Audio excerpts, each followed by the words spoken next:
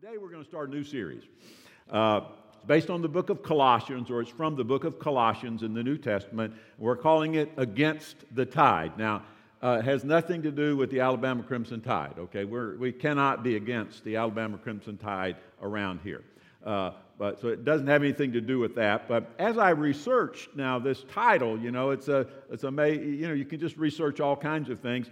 As I researched the title, I came across many interesting books and documents by the same title. As a matter of fact, haven't you all felt like you were swimming upstream every once in a while and everything else was going against you? It makes me think about, some of the books that I read about, conservatives that were caught in a liberal administration or liberals that were caught in a conservative administration, wrote books with the same title, Against the Tide. But I found a book entitled Against the Tide by a guy by the name of Richard Trank. And it was interesting because it examined,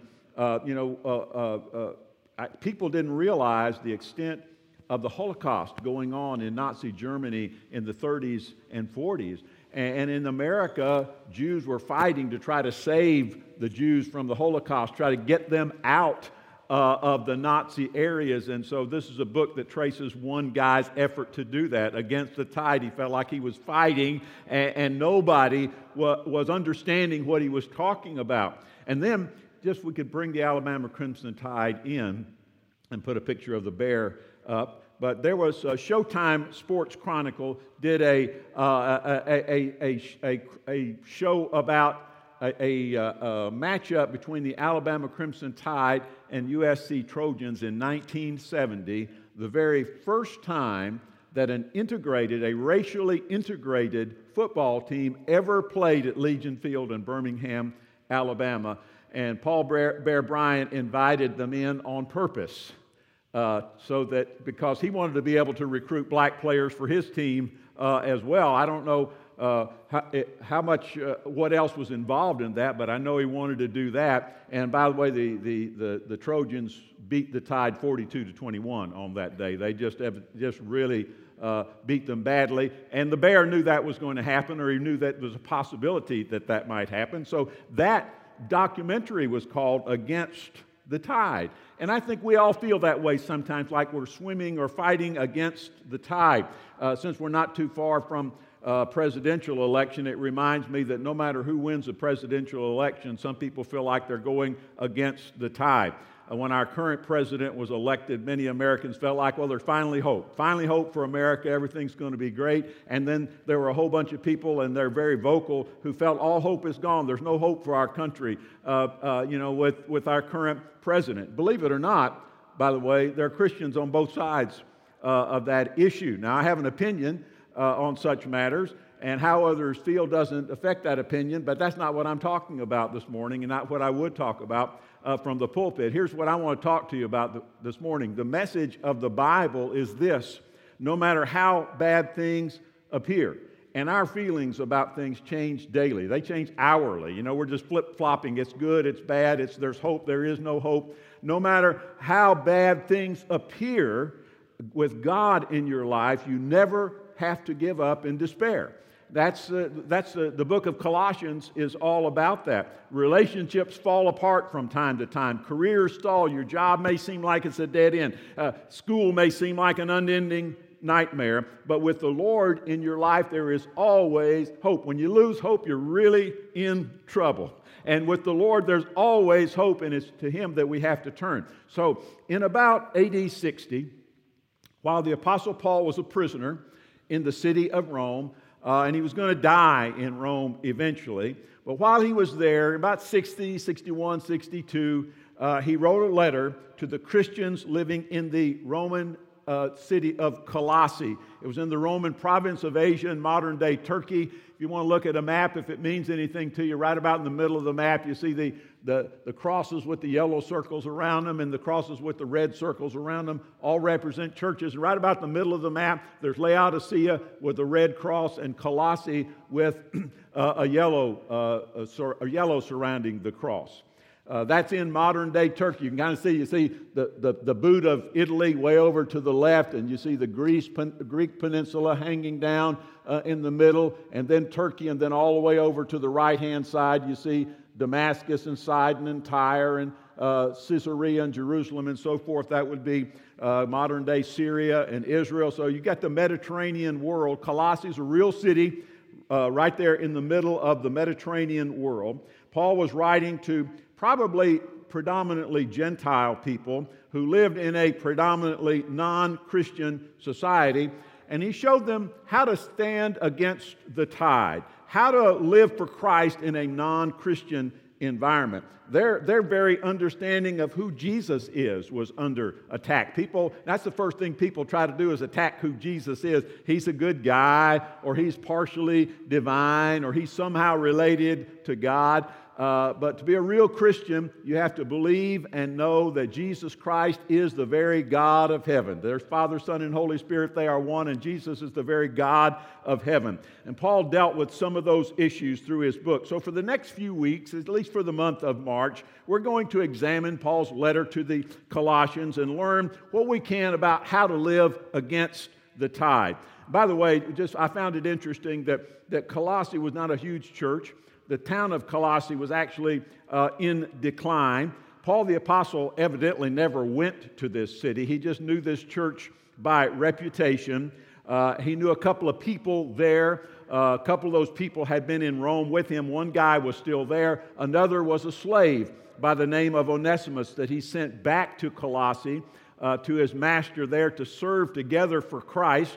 That letter is the book of Philemon in the New Testament. So these are some of the connections between the Apostle Paul and the city of Colossae. So this church in this declining town called Colossae was still important enough for Paul and God for Paul to write this inspired letter. And today's subject, we're just going to look at this. What's so great about being a Christian? What's so great about, I think he was trying to show the people this. Why have tens of thousands of people over the history of Christianity been willing to die for their faith? Why are some of the people who are sitting in this room willing to volunteer, sacrifice their time through their church? Why are some people sitting in this room willing to give sacrificially as part of their church? Why are we willing to go out of our way for the cause of Christ? In the opening verses of the book of Colossians, Paul talks about three things we can expect to happen when we decide to follow Jesus. Three good things that come from being a follower of Christ. Three reasons why it's important and good to be a Christian. So let's read Colossians chapter 1, verse 1, which starts like this. Remember, this is a letter, so it says Paul. Now, this is who the letter is from. We put our name at the end, but you know, if you get a letter, you hardly ever get one anymore, but you get an email, you want to know who it's from before you start reading, right? So you'll go to the bottom, or maybe you read the line at the top, or look at the return address on the outside of the envelope. In ancient letters, they just put it at the start. Paul, an apostle of Jesus Christ by the will of God, and Timothy, our brother. So this letter is from the apostle Paul, and he includes his younger guy who's with him, younger pastor, younger minister, younger guy that's following him in the ministry, his companion on missionary travels, a guy who later became a pastor, and he identifies himself as an apostle. Paul is not one of the original 12 guys, the original 12 apostles, but like them, he had been especially chosen and appointed by God to be the apostle to the Gentiles. The word apostle just means one sent forth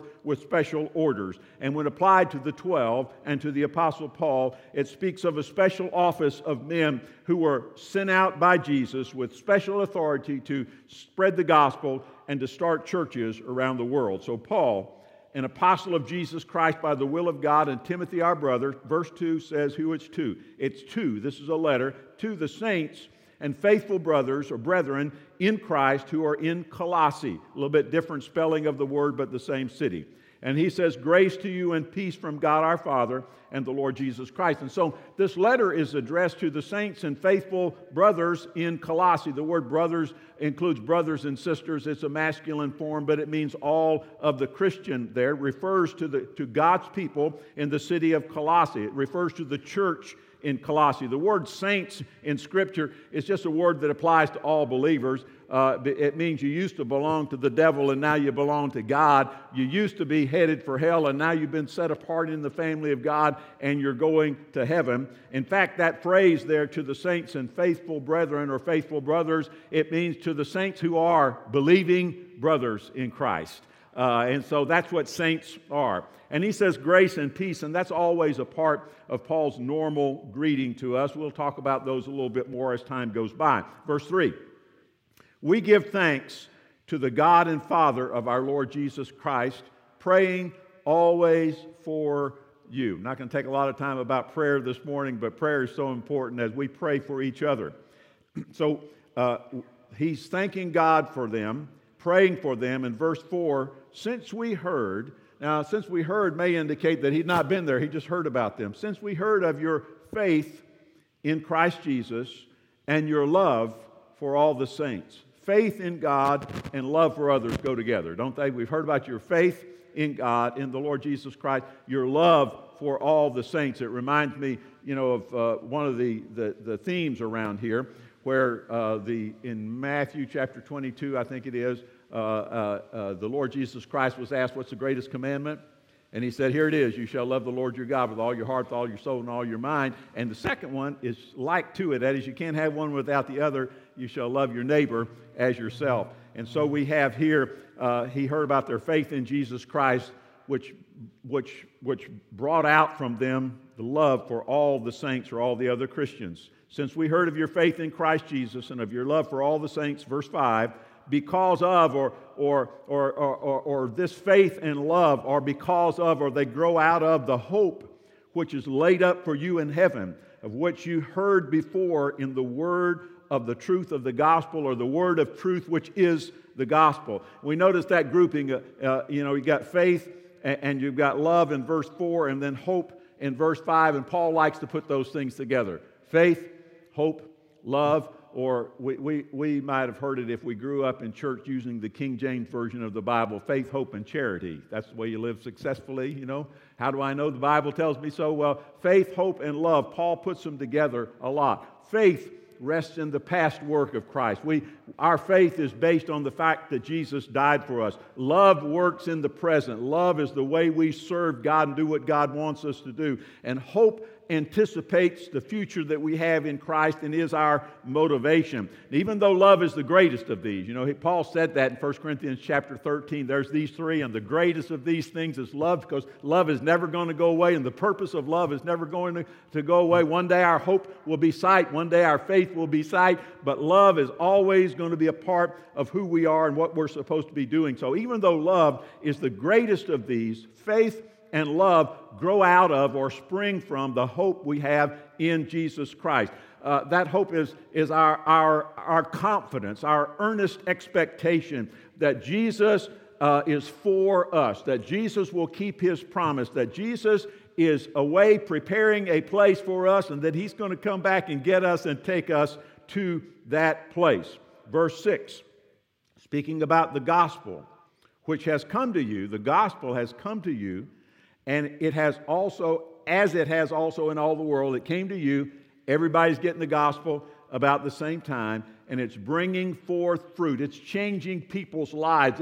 It's powerful in God, as it is also among you since the day you heard it and knew the grace of God in truth. So this gospel has come, and it is powerful, and it is the truth of God. The truth about the grace of God, the truth about the gospel is this, that it's just all about grace. It's not about grace plus works, and it's not about faith plus works. It's just all about the work of Christ. It's all about what Jesus has done for you, how He died on the cross for you, and how that if you will put your faith in Him, if you will put your life in His hands, He will save you eternally. And then verses 7 and 8 close like this.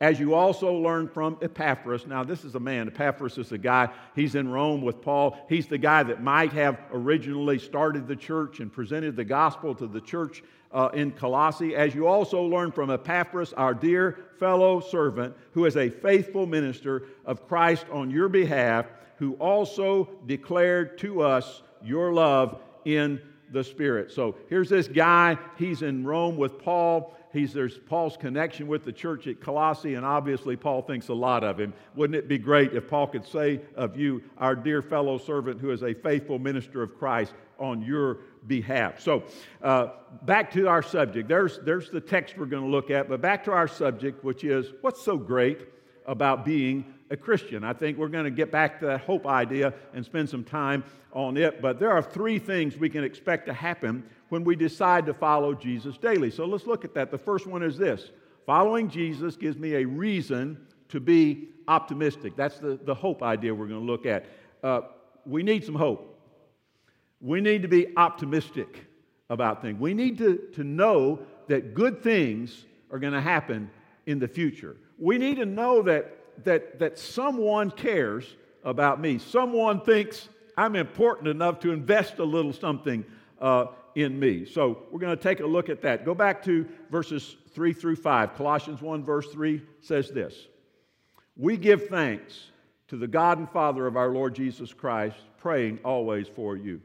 Wow, wouldn't that be a great thing for anybody to say, for Paul to say about you? Whenever any of you says to me, "I've been praying for you, Pastor," it makes me feel a lot better to know that somebody cares. And I know you do, but the fact that I think about it is important. So the apostle says about this church, "We give thanks to God and the Father of our Lord Jesus Christ, praying always for you." Verse 4, "Since we heard of your faith in Christ Jesus, your love for all the saints." Verse 5, "Because of the hope, springing from the hope, growing out of the hope, which is laid up for you in heaven, of what you have heard before in the word of truth of the gospel." You heard it in the word of truth, which is the gospel. Now, I said earlier, hope energizes faith and love. Hope builds up faith and love. If we believe that God is large and in charge, if we believe that God is in control of all things, if we believe that God is at work in everything, if we believe that Jesus is away preparing a place for us, it energizes our faith, our trust in God. It enables us to love other people as Jesus taught. You know what hope is? Here's what hope is not. Hope is not wishful thinking. That's what we get. We get the idea sometimes that hope is just, I wish this would happen. There's not much of a chance of it, but I wish it would happen. That's not hope. What hope is sensible optimism. Hope is optimism. Hope is belief that something is going to happen, and it's a sensible thing. There's something behind it. There's a basis for our hope. What is the basis for our hope? Well, it's just, in one word, it'd just be this: Jesus. Jesus is the basis of our hope. Our hope is based on Jesus' victory over sin, over hell, and over death, and His promise that He's going to come back again. Now, I referred to this earlier, but in John chapter 14 and verse 2, Jesus said this, and He's getting ready to, not long before His crucifixion, and He knows He's going to be going off and leaving His followers behind, but He says to them in John 14:2, "In my Father's house are many mansions. If it were not so, I would have told you. I go to prepare a place for you." Now, the word mansions simply means a place to live, a dwelling place. And He's saying to His followers, I'm not going to be around here much longer physically present for you. I'm going to be off preparing your final place. And one day, you and I, we're all going to live together in the Father's house, forever in the house of the Father. Now, I know maybe some of you would like your kids to move out. We all kind of want our kids to do that someday, don't we? We like to have them around, but eventually we want them to move out. But we're going to be moving back in.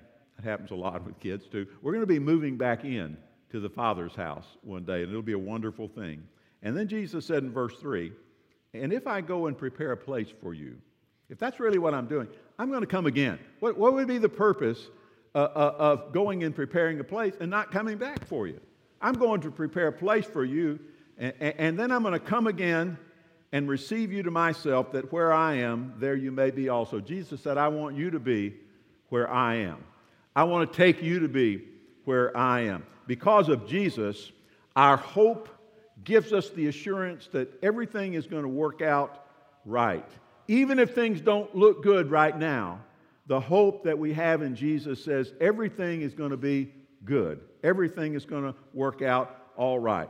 Our hope in Jesus gives us the assurance that God is taking care of the details, that God is working on our behalf. The author of Hebrews wrote this in Hebrews 13:5, for God himself has said this, I will never leave you nor forsake you. There's your hope. I will never let you down. It reminds me of a book that I've never read, but I just love the title of, by Richard Carlson, called Don't Sweat the Small Stuff. And it's all small stuff, subtitled Simple Ways to Keep the Little Things from Taking Over Your Life. Isn't that what happens to us? We kind of lose hope.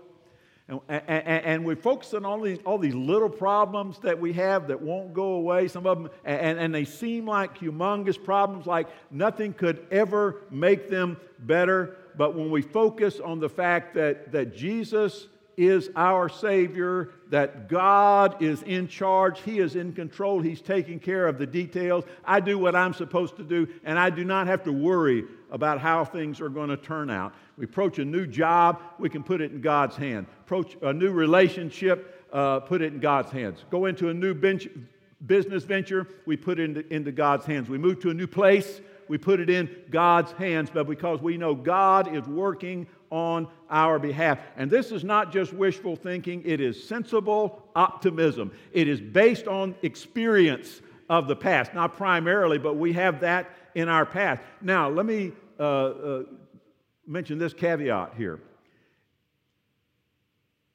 Believing that everything's going to work out fine doesn't work for everybody. But it works for those who know Jesus and are fully committed to Him. That's what I'm talking about. Not just, everything will be fine, don't worry about it, everything will be fine. Doesn't matter what I do, doesn't matter what I believe, doesn't matter where I go, doesn't matter anything. No, I'm not saying that at all, okay?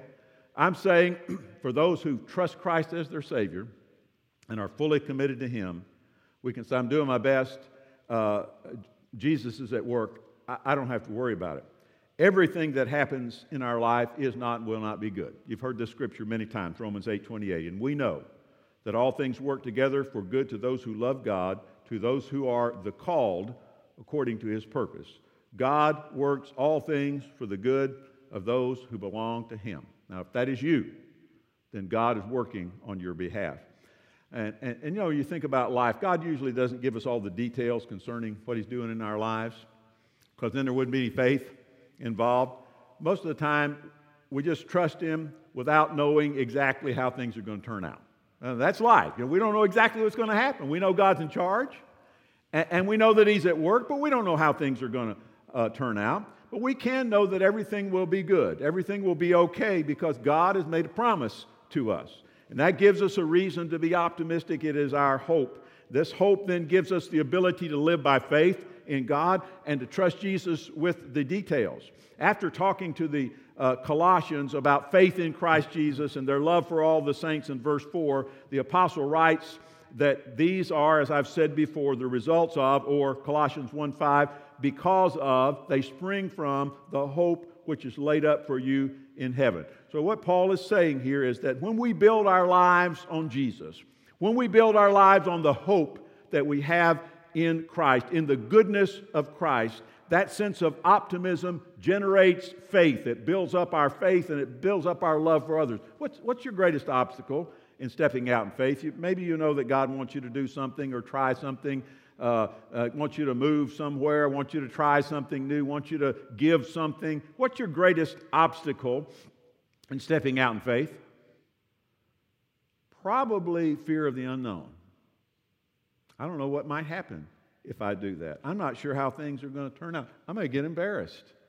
I may lose some of my stuff, if I do this. But when you have hope that is built in Jesus, a sense of optimism that God is going to be working in this and that you may not have everything you had before, but you're going to be doing what God wants you to do. God's going to work it all out, then it suddenly becomes, if not easier, then at least more sensible to you to trust God. Now, just illustration, I look back upon my life. I think about, Jean and I are going to be celebrating our 45th wedding anniversary this week. Isn't that great?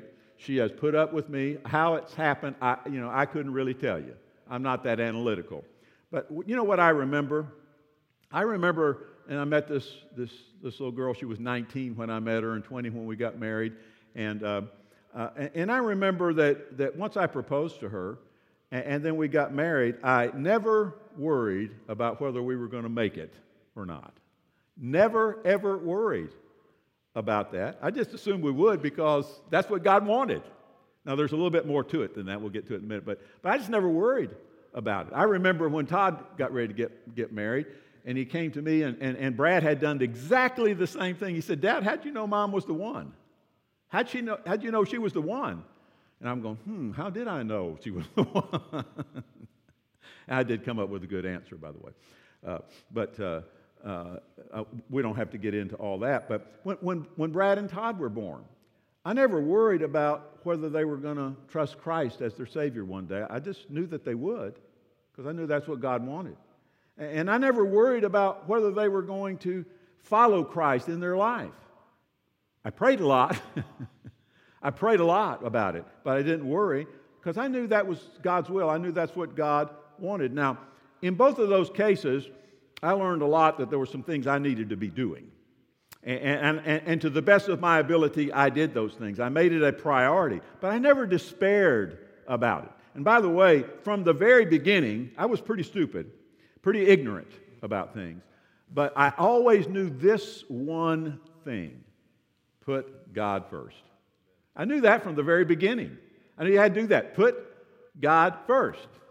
And so I knew if I put God first that we were going to make it. And we have. At least up till today. We may not make it until Thursday or Friday, but up until today. And it's been a lot Jean's part, by the way, a lot Jean's part, because she was smarter, knew more about it than I did. And I don't know what's going to happen in Brad's life tomorrow and into the future. And I don't know for sure what's going to happen in Connor's life, but I have certain confidence about it. We don't have to give in to despair because God gives us a reason for hope. And so that's one of the best things about being a Christian is that Jesus gives me a reason to be optimistic. Now, quickly, two more things. Second thing is this: following Jesus gives me a handle on the truth. I can know what's right and what's wrong, what's true and what's false as a follower of Jesus. In verse 5, Paul refers to the word of truth of the gospel, or the word of truth, which is the gospel. We live in what's called a postmodern society. Postmodern society, from a philosophical standpoint, means that many have abandoned the idea that truth is possible. At least there's no absolute truth. There's truth for you and there's truth for somebody else. There's truth for this society and truth for that society. And you hear things like, what's true for you may not be true for me.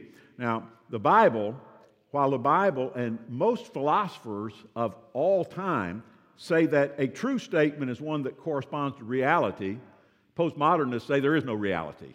There is no reality. So, you just say whatever you want, do what you want. Now, I'm not going to try to define postmodernism in a few sentences, but I'm just going to simply say this. The difference that Christianity offers a postmodern world is that we believe, even in this age, that truth exists. That some things are always right and other things are always wrong. And these are not determined by cultural climate or personal whim. They are determined by God and made known to us through His Word. Always right, always wrong. I read a funny little story. I think it was a true story. I was attracted to it because one of the main characters is a guy by the name of David. And we have a lot of Davids around here. But David was a youth pastor. And one day his senior pastor, we're going to call him Jim because that's what he was called in the story, preached a great sermon called It's Always Right to Do Right. It was a rousing sermon. That evening, Jim and David were headed for a meeting. David was driving, and they were running a little behind time. And so Jim says, "Step on it, man. We're going to be late for our meeting." And David wouldn't go any faster because he was always going the speed limit. And so Jim looked over at him, and he said, "Hey, I said step on it, and that is an order." And with a cockiness that could only come from a 23-year-old, David said to Jim, "I take my orders from God. And God tells me to obey the law, and the speed limit is such and such. And besides that, it's always right to do right." I should have said David was the former youth pastor, by the way, of that church. But, of course, he had it right. He had a handle on the truth. God's laws don't change simply because you're late. The Bible makes it clear, obey the law. Now, life is filled with all kinds of shades of black and white, gray. However, when you make the choice to follow Jesus, He lays out a foundation for absolute truth in your life that will guide you through the trouble spots. When somebody tries to get you to bend the rules, God's Word gives you clear direction as to what you should do. Of course, if you haven't read it, you don't know what it is, so you got to spend some time with it. But when your employer wants you to take advantage of a client, God's Word gives you clear direction on what you should do there. When the person you're dating wants you to compromise yourself sexually, God gives you clear instruction on how you should behave. When you're faced with the opportunity to do a little something shady in whatever area to help you get ahead, to make a little money or whatever, God's Word gives you direction. God's Word, the Bible, helps you recognize the difference between right and wrong, because there is right, and when you do right, you will be blessed for it, and when you do wrong, ultimately it hurts you and the people who are around you. So following Jesus not only gives me a reason to be optimistic, but it gives me a handle on the truth. It gives me some place I can go, and I can say, this is right, and that is wrong. And when I do what is right, God is going to bless and guide me, and when I do what is wrong, there are consequences that must be paid. One last thing. Following Jesus gives me the ability to make a difference. Everybody wants to have an impact in this world. Everybody wants to leave something behind. When you choose Jesus, you know this: if you follow Him, your life will not be futile and wasted. You won't find yourself sitting in a rocking chair someday saying, what's the reason for my existence? What's going to be left behind here that makes any difference? Maybe I made a lot of money, or maybe I got famous or whatever, but what am I going to leave behind that really makes any difference at all? When you make the choice to follow Jesus, you can live your life every day with the assurance that your efforts to serve Him will produce positive, long-lasting, eternal results. Paul says that when you commit to following Jesus and dedicate yourself to doing the work of the gospel, your efforts will bear fruit. Colossians 1:6. Last verse we're going to read from our text passage says this: the gospel, that's carried over from verse 5, which has come to you, as it has also in all the world, and is bringing forth fruit. The gospel is producing fruit. The gospel is changing people's lives. Romans chapter 1 says it's the power of God with reference to salvation. So this gospel, which has come to you, like it has all the world, and is producing fruit, it's changing people everywhere, is also among you since the day you heard it and knew the grace of God in truth. Let me read that to you in the New Living Translation. We do that a lot around here. Read it in a different translation, helps to understand. New Living says this for that verse: this same good news, this gospel, that came to you is going out all over the world. It is bearing fruit everywhere by changing lives. You do the work of the gospel. You allow your life to be changed by the gospel. You trust in Christ. You follow Him. You can share that with other people and have an eternal impact on their lives. This same good news that came to you is going out all over the world. It is bearing fruit everywhere by changing lives, just as it changed your lives from the day you first heard and understood the truth about God's wonderful grace. The gospel can change your life. The gospel is not some social project, which not all social projects are bad, but I'm not saying that. But the gospel is the power of God, the very power of God to change lives forever. And when you serve Jesus and when you live by the gospel and you share the gospel, your life is never at risk for being a waste. So, if you want to spend your life doing something that will change history, serve Jesus. If you want to spend your life doing something that will make a difference, follow Jesus.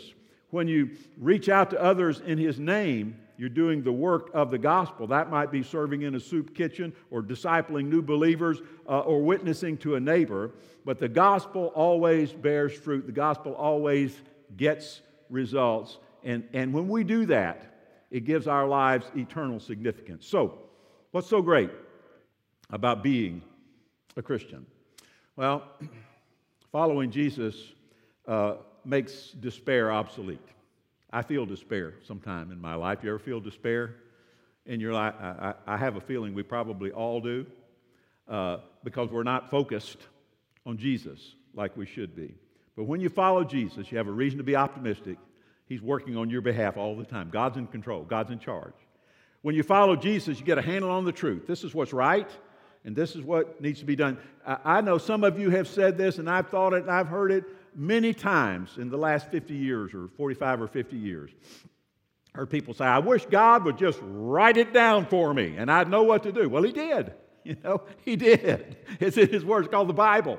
And we go and we read it, and He writes it down. You got to go read it. So you have a handle on the truth, and then finally you have the ability to make a difference.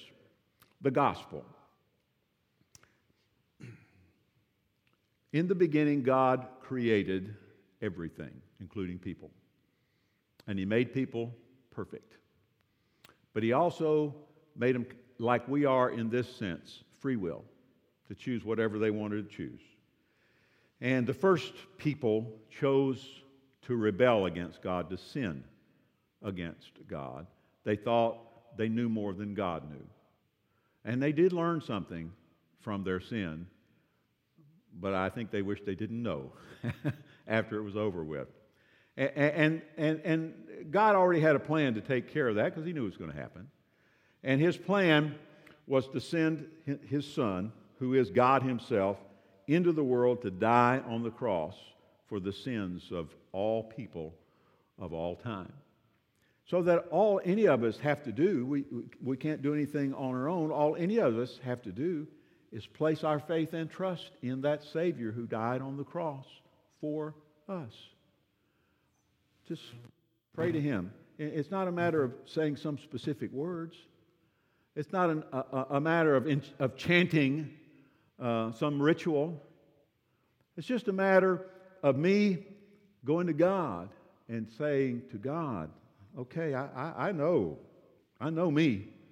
I know what I am.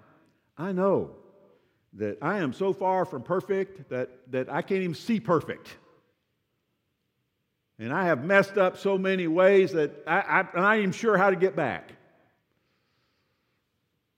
And I know I can't make it on my own, but I know Jesus came and died for me. And so I'm placing my life in your hand. No holding back here now. No holding back. No everywhere except over here. But I'm just placing my life in your hand. Whatever you want, that's what I want. I am going to do whatever God says. Yeah, I'm just placing my faith in Him. He saves you eternally. You're not going to get it all right once you trust in Him. You will not get it all right. But He'll always be there for you. And that's what Paul is saying about, he said this gospel, this power of God that leads to that brings salvation, is gone out all over the world and is working in people's lives everywhere. Started working in you, and it's working everywhere. And so the first thing about the gospel this morning is that each one of us needs to know that we've trusted Jesus as our Savior. Now, still haven't gotten it all right, trusted Jesus as my Savior. And then the second thing we need to know is that one thing, I think the only thing that I knew for sure as a young guy, and I knew this, you put God first. You put God first. And you mess up and you do all kinds of stupid things. And sometimes when I think about the kind of husband I was to start with, I wonder how in the world have we managed to stay married? But one thing we always did together is we put God first. And when you do that, you get all these advantages of what it means to be a Christian. Let's pray. Father, I know you're here with us. I thank you for your love and your mercy and your grace, for the way you've been with us so that we could place our lives in your hand. And I thank you for loving us in our stupidity and forgiving us in our sin and always being with us regardless of whether we were thinking about you or not. I just thank you, Father, that you're here with us today. And I ask you to give us the grace. We can't do it on our own. Give us the faith. We can't do it on our own. To trust you and follow you. In Jesus' name, amen. Let's stand.